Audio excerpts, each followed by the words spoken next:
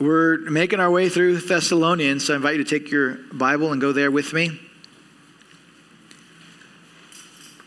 I'm going to back up a little bit and read from verses 16 to 24.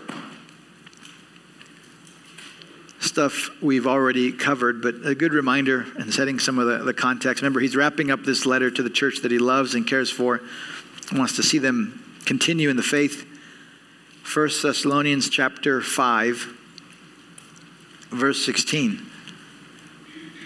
The Apostle Paul writes, "Rejoice always, pray without ceasing, give thanks in all circumstances, for this is the will of God in Christ Jesus for you. Do not quench the Spirit, do not despise prophecies, but test everything. Hold fast what is good, abstain from every form of evil. Now may the God of peace himself sanctify you completely. And may your whole spirit and soul and body be kept blameless at the coming of our Lord Jesus Christ. He who calls you is faithful. He will surely do it." Father, we ask again for your help as we come to your word. Would your truth penetrate our cold hearts? Help us to not just understand your truth, but to apply it and live it out. And we pray you use it to empower us to obey and serve Christ. We ask and depend on him. Amen. For those who run marathons or any long, marathon length distance, there is a phenomenon known as hitting the wall.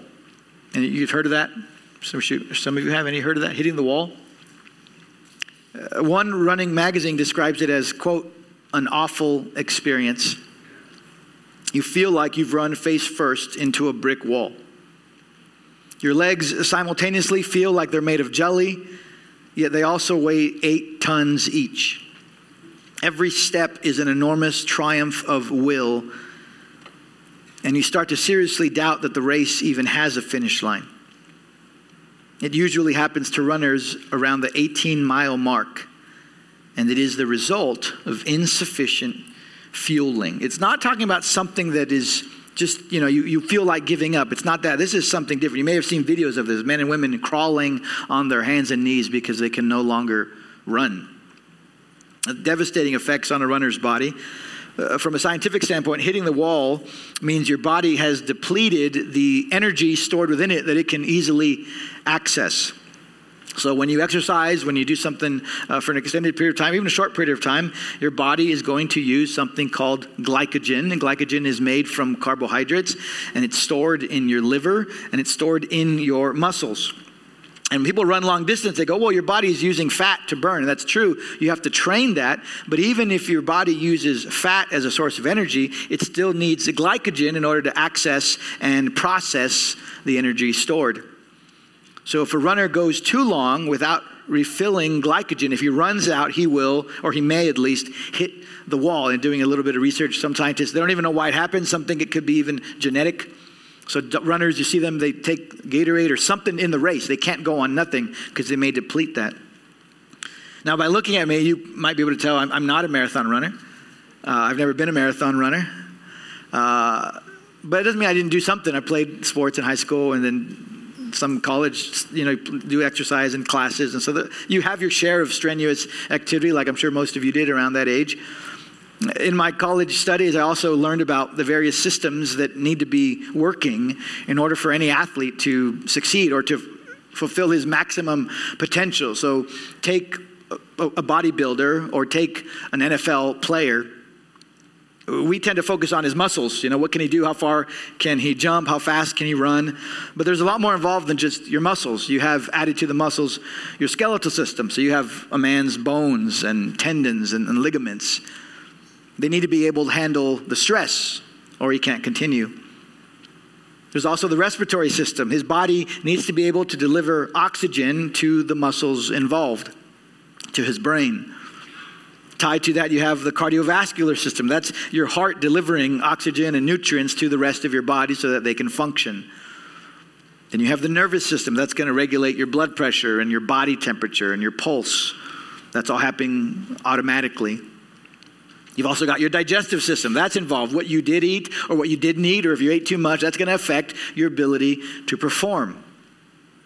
And then on top of all the physical systems in the body, there's also the psychological component. Even if an athlete has a perfectly healthy body, if he mentally decides he doesn't want to do it anymore for some reason, he won't continue. When we think about all these systems that need to be working in order for an athlete to accomplish his task, we can, on the one hand, marvel at the wisdom and the intricacy of God's creation. But we should also be humbled, because if any one of those systems fails, that athlete is not going to be able to finish. It's a pretty fragile and precarious situation. And how does that physical reality compare to the spiritual realities? We are, as Christians, in a race, and it's not a 40-yard dash, it's a marathon. How fragile is that race? How easy is it for someone not to finish? How many systems are there in our lives that could fail? How many different things could drag you down and keep you from completing the race? How many possibilities are there for you and I to hit the wall in our Christian life? If all we had was our human ability, the answers would seem to be endless, because every day you're going to be attacked by your own sin. We're attacked by the sin and the temptations in the world. We're attacked by the hostility of the world. And then we have Satan, our enemy, prowling as a lion.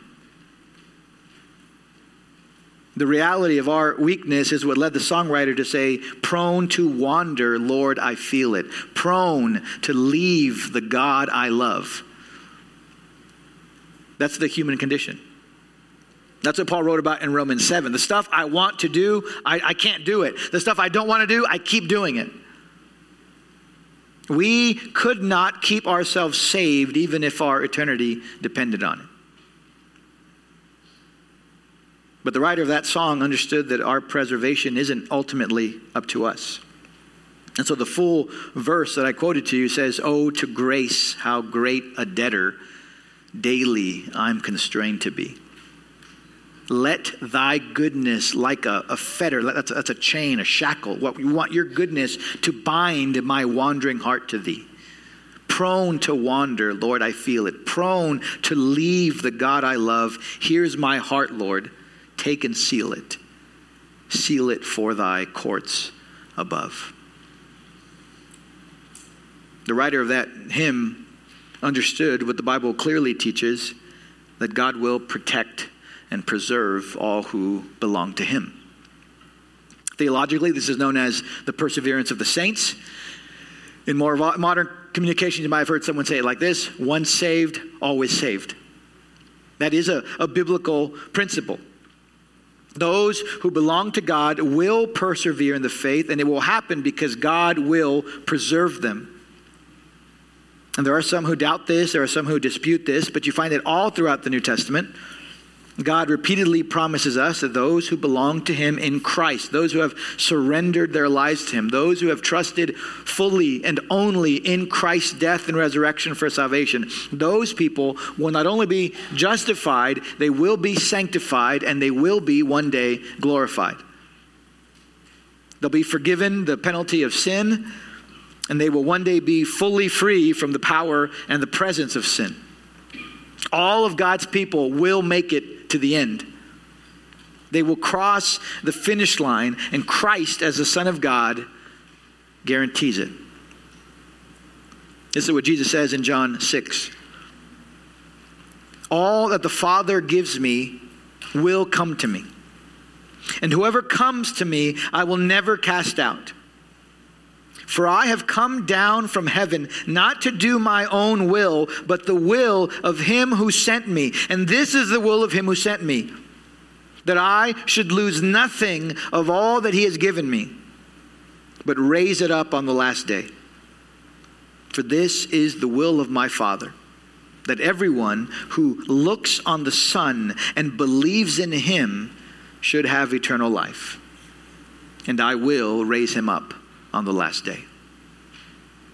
Jesus' picture of salvation was not happenstance. It wasn't that some people might come. It was God had laid out his chosen ones. He had sent his son in order to save them, and they will come and they will be saved. In John chapter 10, Jesus says, I am the good shepherd. I lay down my life for the sheep. He will protect his flock. John 10, Jesus says, I give them eternal life, and they will never perish.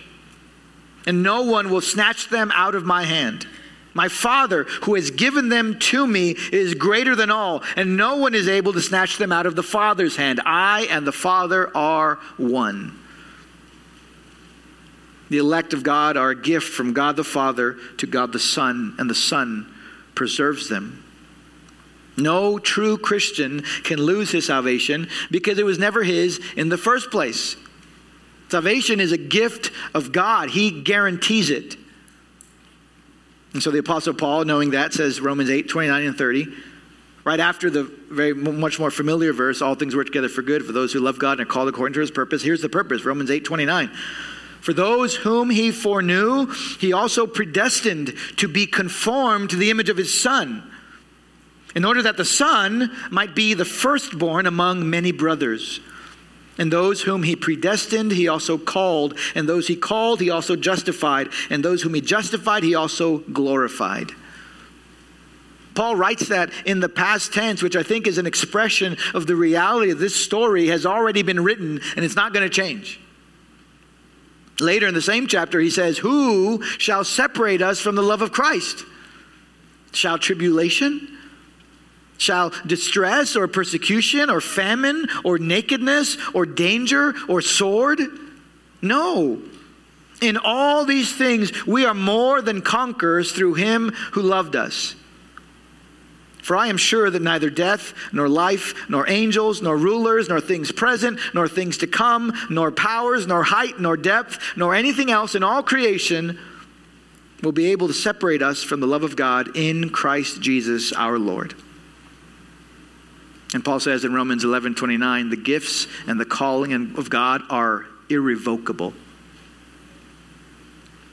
What Paul said to the Romans, he also said to the Ephesians. He said to them, those who belong to Christ are sealed with the promised Holy Spirit. He is the guarantee of our inheritance until we acquire possession of it to the praise of his glory. You put a down payment on a house. You're saying there's more to come. This is the beginning. That's what the Holy Spirit is to a Christian. God gives you his Spirit. He seals you. He is the seal of God, and he guarantees an eternal inheritance. Maybe more familiar to us, to the Philippians, Paul says, I'm sure of this, that he who began a good work in you will bring it to completion at the day of Jesus Christ. This is the doctrine of the perseverance of the saints. Jesus affirms it. The Apostle Paul affirms it. Peter says the same thing. 1 Peter chapter 1. Blessed be the God and Father of our Lord Jesus Christ. According to his great mercy, he has caused us to be born again to a living hope through the resurrection of Jesus Christ from the dead, to an inheritance that is imperishable, undefiled, and unfading, kept or reserved in heaven for you, who by God's power are being guarded through faith for a salvation ready to be revealed in the last time. God preserves his people. He grants them the faith to continue. That's what Philippians 1:29 says.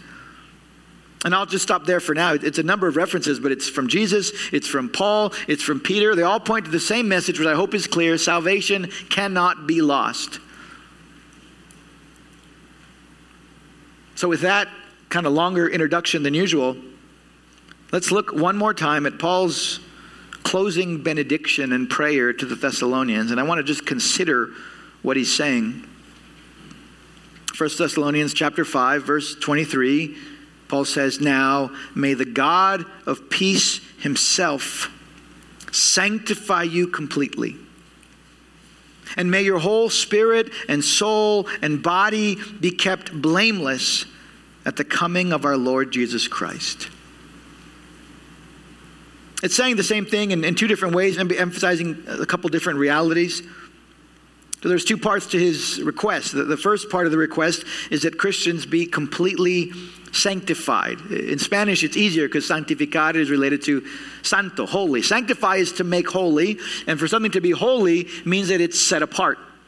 When you come to Christ, you're set apart. You're in the kingdom of darkness. You're a child of wrath, according to Ephesians 2, and you're transferred into the kingdom of the beloved Son. You're set apart spiritually. You're set apart in your status. That's also known as justification. But from that day forward, you are being set apart practically. You are being empowered and changed by the Spirit so that you look more and more like Christ. That was 2 Corinthians chapter 3. You behold the glory of God, and you go from one degree of glory to another. You look more like Jesus with regard to holiness. That's the breaking of the power of sin in your life. Some people call it progressive sanctification. It's a process, but that process one day will end when you see Jesus. And when you see Jesus, you will be freed finally, completely from the sinful world and from your sinful flesh. That's the final hope or answer to Paul's prayer at the end of Romans 7. Who will set me free from this body of death? That's also known as glorification. That's the first part of Paul's request. And the reminder in that request is that work in our hearts, the beginning, the ongoing process, and the end, is the work of, he says, the God of peace. And he also adds, it's in English and it's in the Greek, the word himself. It's an emphasis on who's doing it. God himself does this for his people. It's part of his very nature to save and to love and to sanctify. And what an amazing reminder that would be to the Thessalonians. If you remember chapter 1, he says they turned to God from dead idols. They came out of Greek paganism, a panoply of gods, all marked by how capricious they are, how finicky, how volatile, how unpredictable they are. Your God may accept your offering one day, and the next day he's mad at you for a reason you don't even know. But that's not our God. Our God is a God of peace. We understand that there are passages that tell us God is a God of anger. The Old Testament says God is a God of jealousy and vengeance. That is true because all of humanity lies under his wrath because of our sin. We've rebelled against God. In one sense, yes, he is a God of wrath. But God sent his Son into the world to make peace. You don't want to imagine humanity as neutral. Everybody's neutral, and God comes in, and then some get condemned, and some go to heaven. Humanity comes before God worthy of condemnation. Jesus says, judgment, I didn't come to bring judgment. Judgment's already on the world. God came to take a mass of humanity that is undeserving, rebellious, vile, and wicked. They are his enemies, and he makes them his friends. And that's the God of peace. He makes peace with them through his Son, Jesus Christ, who offered himself as the once-for-all sacrifice, who propitiated the righteousness and the wrath of God. And those who come to Christ then walk with him. They live for his glory. And as a gift to them is not just peace with God, but it's peace in their hearts, the peace of God. We as Christians can walk knowing that no matter what happens in this life, no matter how assaulted we are by our own sin or by the hatred of this world, we know God has given us the victory. And so we have peace. He will sanctify us. The second part of Paul's request in verse 23 expands on this idea of completeness. Because he says, may God sanctify you completely. Now he expands it. The second half of verse 23, he says, and may your whole spirit and soul and body be kept blameless at the coming of our Lord Jesus Christ. A lot of stuff you can read and discuss regarding the theology here. Not all of it's helpful, I think. We understand what the body is. That's the physical part of it. You can see it. You can measure it. There are rules to it. But there are also words in the Bible that point to a non-physical part of who you are. And here he lists the soul and the spirit. I'm going to tell you, I think you need to be careful not to get too caught up in making clear distinctions between these words.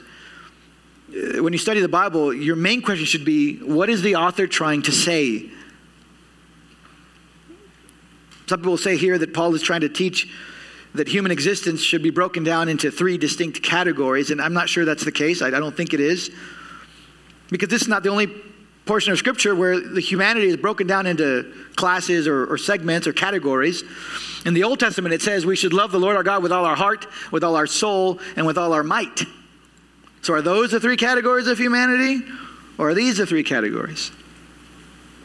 What about in Luke chapter 10? Jesus adds a 4th category. He says, love the Lord your God with all your heart, soul, might, and your mind, he adds. So are there 4 categories? How does this work? If you do a Bible study on the various words for the non-physical aspects of man, you'll find there's a lot of overlap between these words. Words like soul, spirit overlap. They think, they reason, they feel. You find the same types of things being done by the mind, the strength, the will, the conscience. The heart is a big one. There are times where these words are used in a very precise way. I think Hebrews makes a distinction between our soul, the soul of a living person, and the spirits in heaven. So the soul in that case might mean the spirit within a man. Spirit would refer to a spirit without a body, potentially.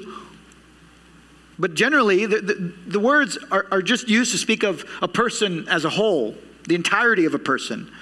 So in Acts chapter 2, it says, Peter preaches, and it says 3,000 souls were added to the church. Do we go, oh, just the souls were added, not the bodies? That doesn't really make sense. It's just using the word soul to speak of the entirety of a person.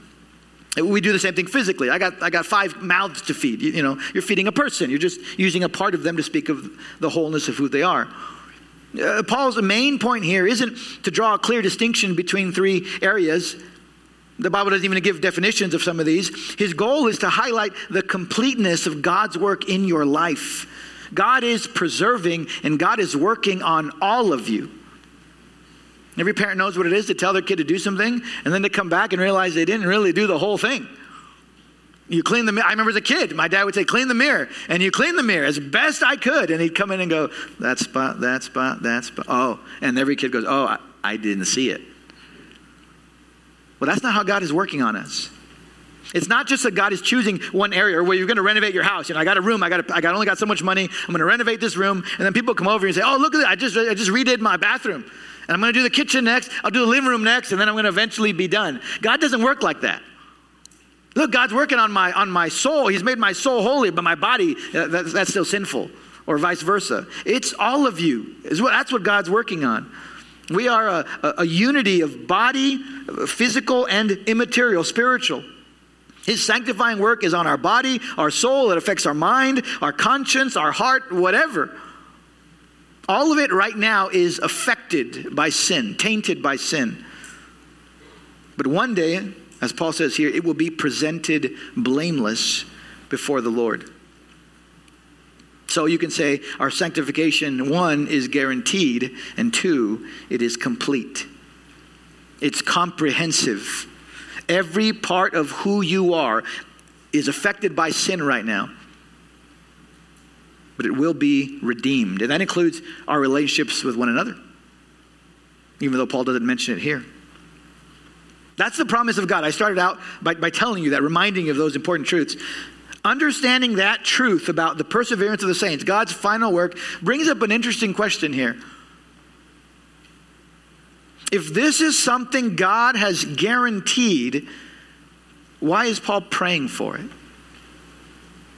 Does that question make sense? If this is something that God has already promised us, why ask for it?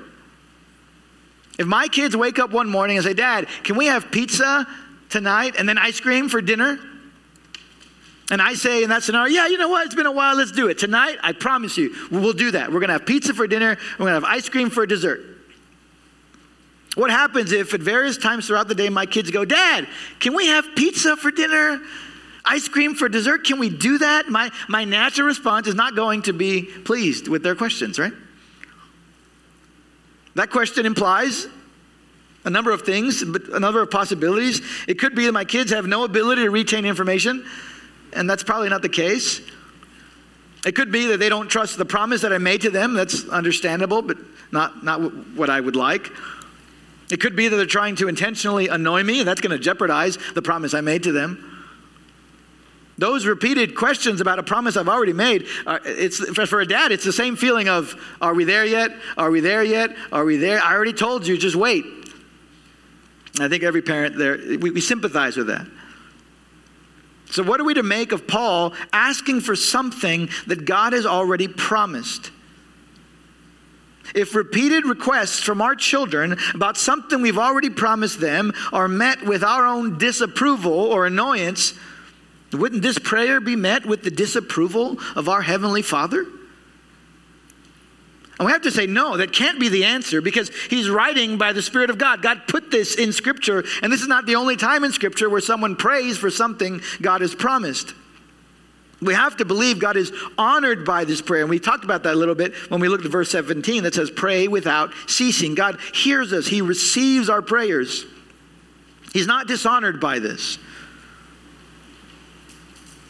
We need to recognize that the Bible is filled with instructions and examples of people praying about things God has already promised. In the Old Testament, you have King Solomon and King David praying for the upholding of Israel, praying for the restoration of Israel. They're claiming his promises.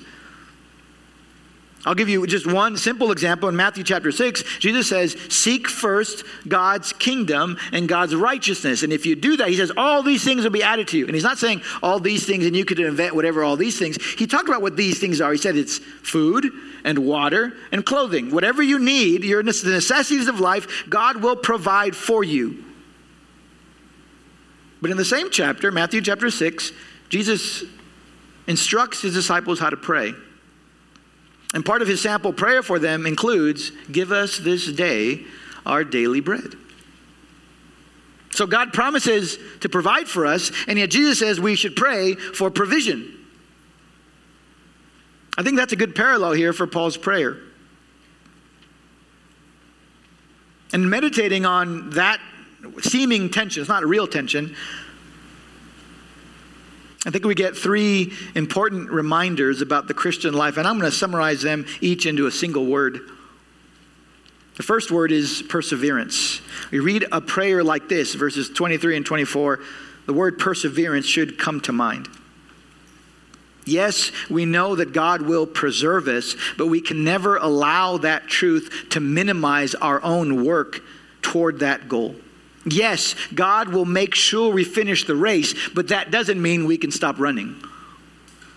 Paul told the Corinthians, chapter 9, 1 Corinthians 9, run the race. Run in such a way that you may win. At the end of his life, Paul said to Timothy, I have fought the good fight. I have finished the race. I have kept the faith. That's 2 Timothy 4:7. Hebrews 12 instructs us to run with endurance. We need to persevere. We need to labor. We need to exert ourselves. The Apostle Paul, who wrote this prayer with this glorious truth about preservation, also wrote them the rest of the letter, which is filled with commands and instructions about how they're to live to please God and walk in his ways. And we should imagine that when Paul mentions the complete sanctification of them, their souls, their bodies, their spirits, that would have spurred them in their own pursuit of holiness, and it should do the same for us. The heart and the tone of Paul's prayer reminds us that the sanctification of the church is not something he expects to happen all at once when you go to Christ. So yeah, you came to faith, you're a baby Christian, you got a lot of ways you can grow, but just stay there your whole life, and then when Christ comes, you'll take a big jump and praise God. That's not what he says. That's not what he's envisioning here. He says, I pray that you're going to end here, but in the meantime, I want you to be moving toward that. This should be our progress right now. God should be moving us in this direction. And in fact, the epistle of 1 John tells us that if that's not happening in our life, we don't belong to Christ. And it's not because we lost our salvation. It's because we were never saved to begin with. We were deceived. We were like the unfruitful seed in Jesus' parable. Once saved, always saved is a biblical phrase. You can defend it biblically, but you better make sure you're saved. There are plenty of parents, grandparents, well-meaning people who go, I know they're saved because of this or this happened at whatever age. But if you have no desire to fight sin, if you don't care to honor Christ and to love his people, it doesn't matter what prayer you prayed or who signed your Bible or whatever else happened, you do not belong to God. That's the message of 1 John. If the direction of your life is not heavenly, you're not going to heaven. Not because we have to earn or win our way, but because that's the evidence of God making you a new creation. And if you're not headed to heaven, that can change if you will humble yourself and call out to Christ, who doesn't snap bruised reeds or extinguish smoldering wicks, but restores them and brings salvation. So we are to have a zeal in our walk. That's Titus says, zealous for righteousness, for good deeds. But in our zeal for righteousness, in our desire to grow in holiness and in purity, we should remember a second word, and that is dependency. Dependency. So there should be perseverance in our lives, but there should also be dependency. That is humility. A recognition that it doesn't ultimately depend on us. We need something else. Perseverance without dependency is the recipe for arrogance and self-righteousness. God promises final salvation, but it is never something we should receive lightly. Salvation is not an airplane ticket. Look, here's a ticket. I got a bulletin here. Here's a ticket for your flight. You're guaranteed, I got a ticket. I'm going to make it to the flight and I'm there. That's not how salvation works. You just got to hang on to it. Salvation is a promise, a personal promise, say from the airline or from the pilot saying, you're going to have a spot on this plane. We're depending on someone to keep their promise. That's what salvation is. The guarantee of our salvation does not depend ultimately on us. It depends on the character and the nature of God. And that's part of Paul's reminder here. May he himself sanctify you completely. May he keep you blameless to the coming of our Lord. And asking that it would be complete one day, he's expressing dependence on God who makes that happen. God who saved us by grace alone, through faith alone, in Christ alone, is the same God who must sustain us. So that's why Paul, when he thinks back on his life and his ministry and his pains and his trials and his pursuit of holiness, never takes the credit for himself. He gives glory to God. We sang that in the last verse for the last song. I will not boast in anything. That was Paul's life. At the end of Colossians 1, he says, we proclaim Christ. We're warning everyone. We're teaching everyone with all wisdom. There's an exertion there that we may present everyone mature in Christ. That's his ministry. He says, for this I toil, struggling with all his energy that he powerfully works within me. Paul says it wasn't me, it was God working in me. It's the opposite of Herod, who gave us, I think it's Acts 12. He gave a speech and the people said, wow, he speaks the voice of a God, not of a man. And the Bible says he died and was eaten by worms because he did not give God the glory. May that never be the condition of our Christian life. We give God the glory. Paul persevered. There was sweat, there was blood, there were tears, but behind all that he knew was the sustaining power of God. And so when Paul calls on the Philippians to do the same, he says, work out your salvation. Work out your salvation with fear and trembling. That's human responsibility. Work it out. Live it out. But he says, do it because it is God who works in you both to will, that's to desire, and to work for his good pleasure. God is the one who produces in us the desire to be righteous, the desire to please him, the desire to know Christ more. And he's the one who gives us the power to do it. So we should persevere all the time, but always with a heart of dependency. The final word I want to give you, we'll end with this. I think this is the biggest in terms of what Paul is trying to do here. The word is encouragement. Encouragement. Paul's prayer here near the end of the letter serves as an encouraging reminder to the church. And it's a wonderful reminder that we should give to ourselves when we need it and to one another. We see ourselves fail over and over again. We see our brothers and our sisters fail over and over again.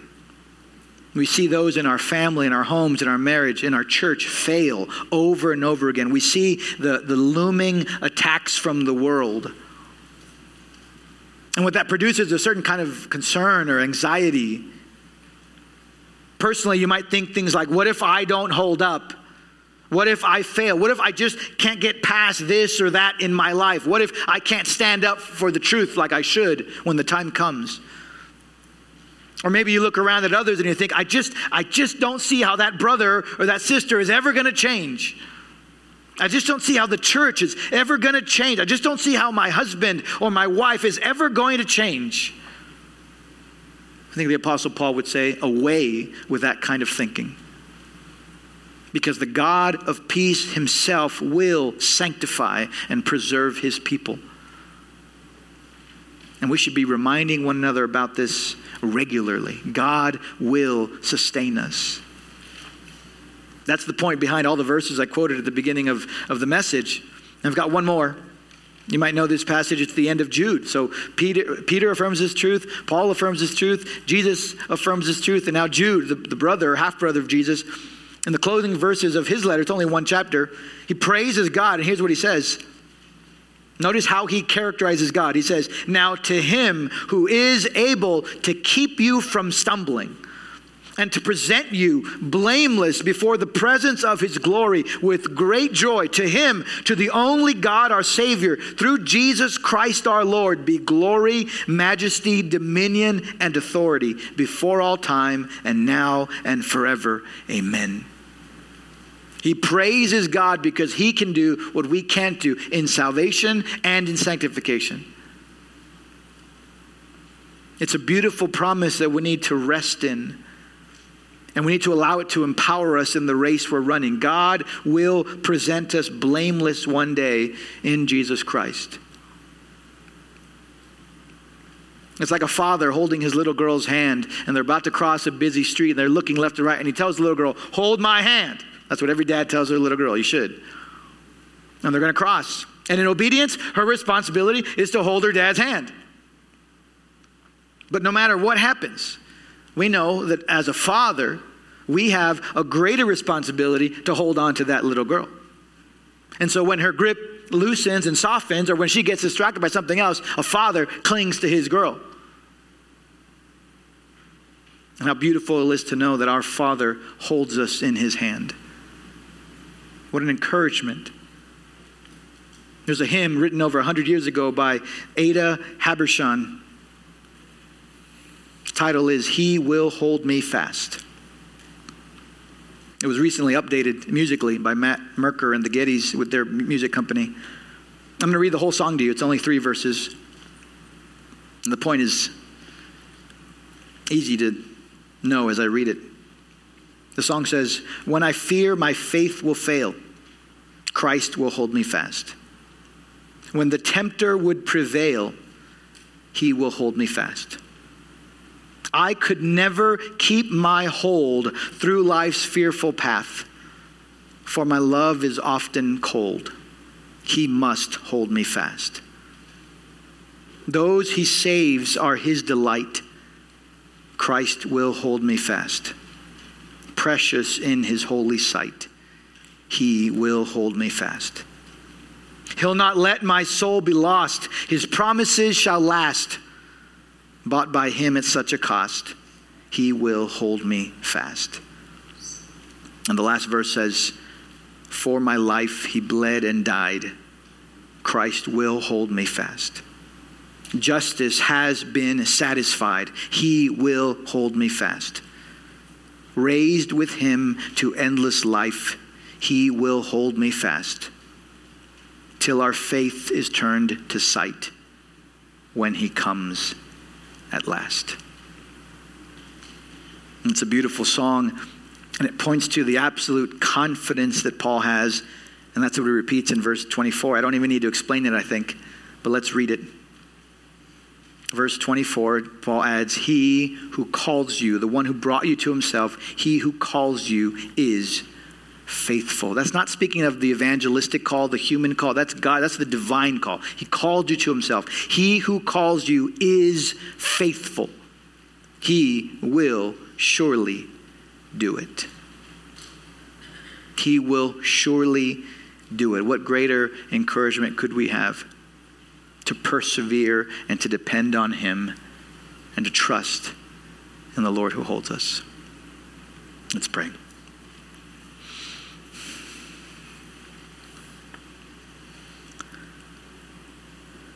Father, there are fundamental, basic truths to our faith. But these fundamentals are so easily forgotten as we go through every day, faced with distractions and temptations. We don't want to persevere. We want to enjoy the pleasures of this world. We want to be lulled into spiritual sleep by all the distractions available in our culture. And we forget that there is a mass of humanity headed for eternal destruction, and in your mercy you've given us salvation. And in our battles and in our losses and in our failures, there is the temptation and the message of Satan that would call us to give up, to turn our backs on this pilgrimage. How grateful we are to know that you hold us and that you sustain us. Christ, who has begun by his Spirit a work in us, will complete it. And we will be before you blameless one day, not because of our work, not because we deserve it or have earned it, but because he has done it for us. When we see him, there will be no sin left that needs to be purged for 500 years in purgatory. We will be blameless before him because you are faithful to your promises and you will do it. We thank you in Jesus' name. Amen.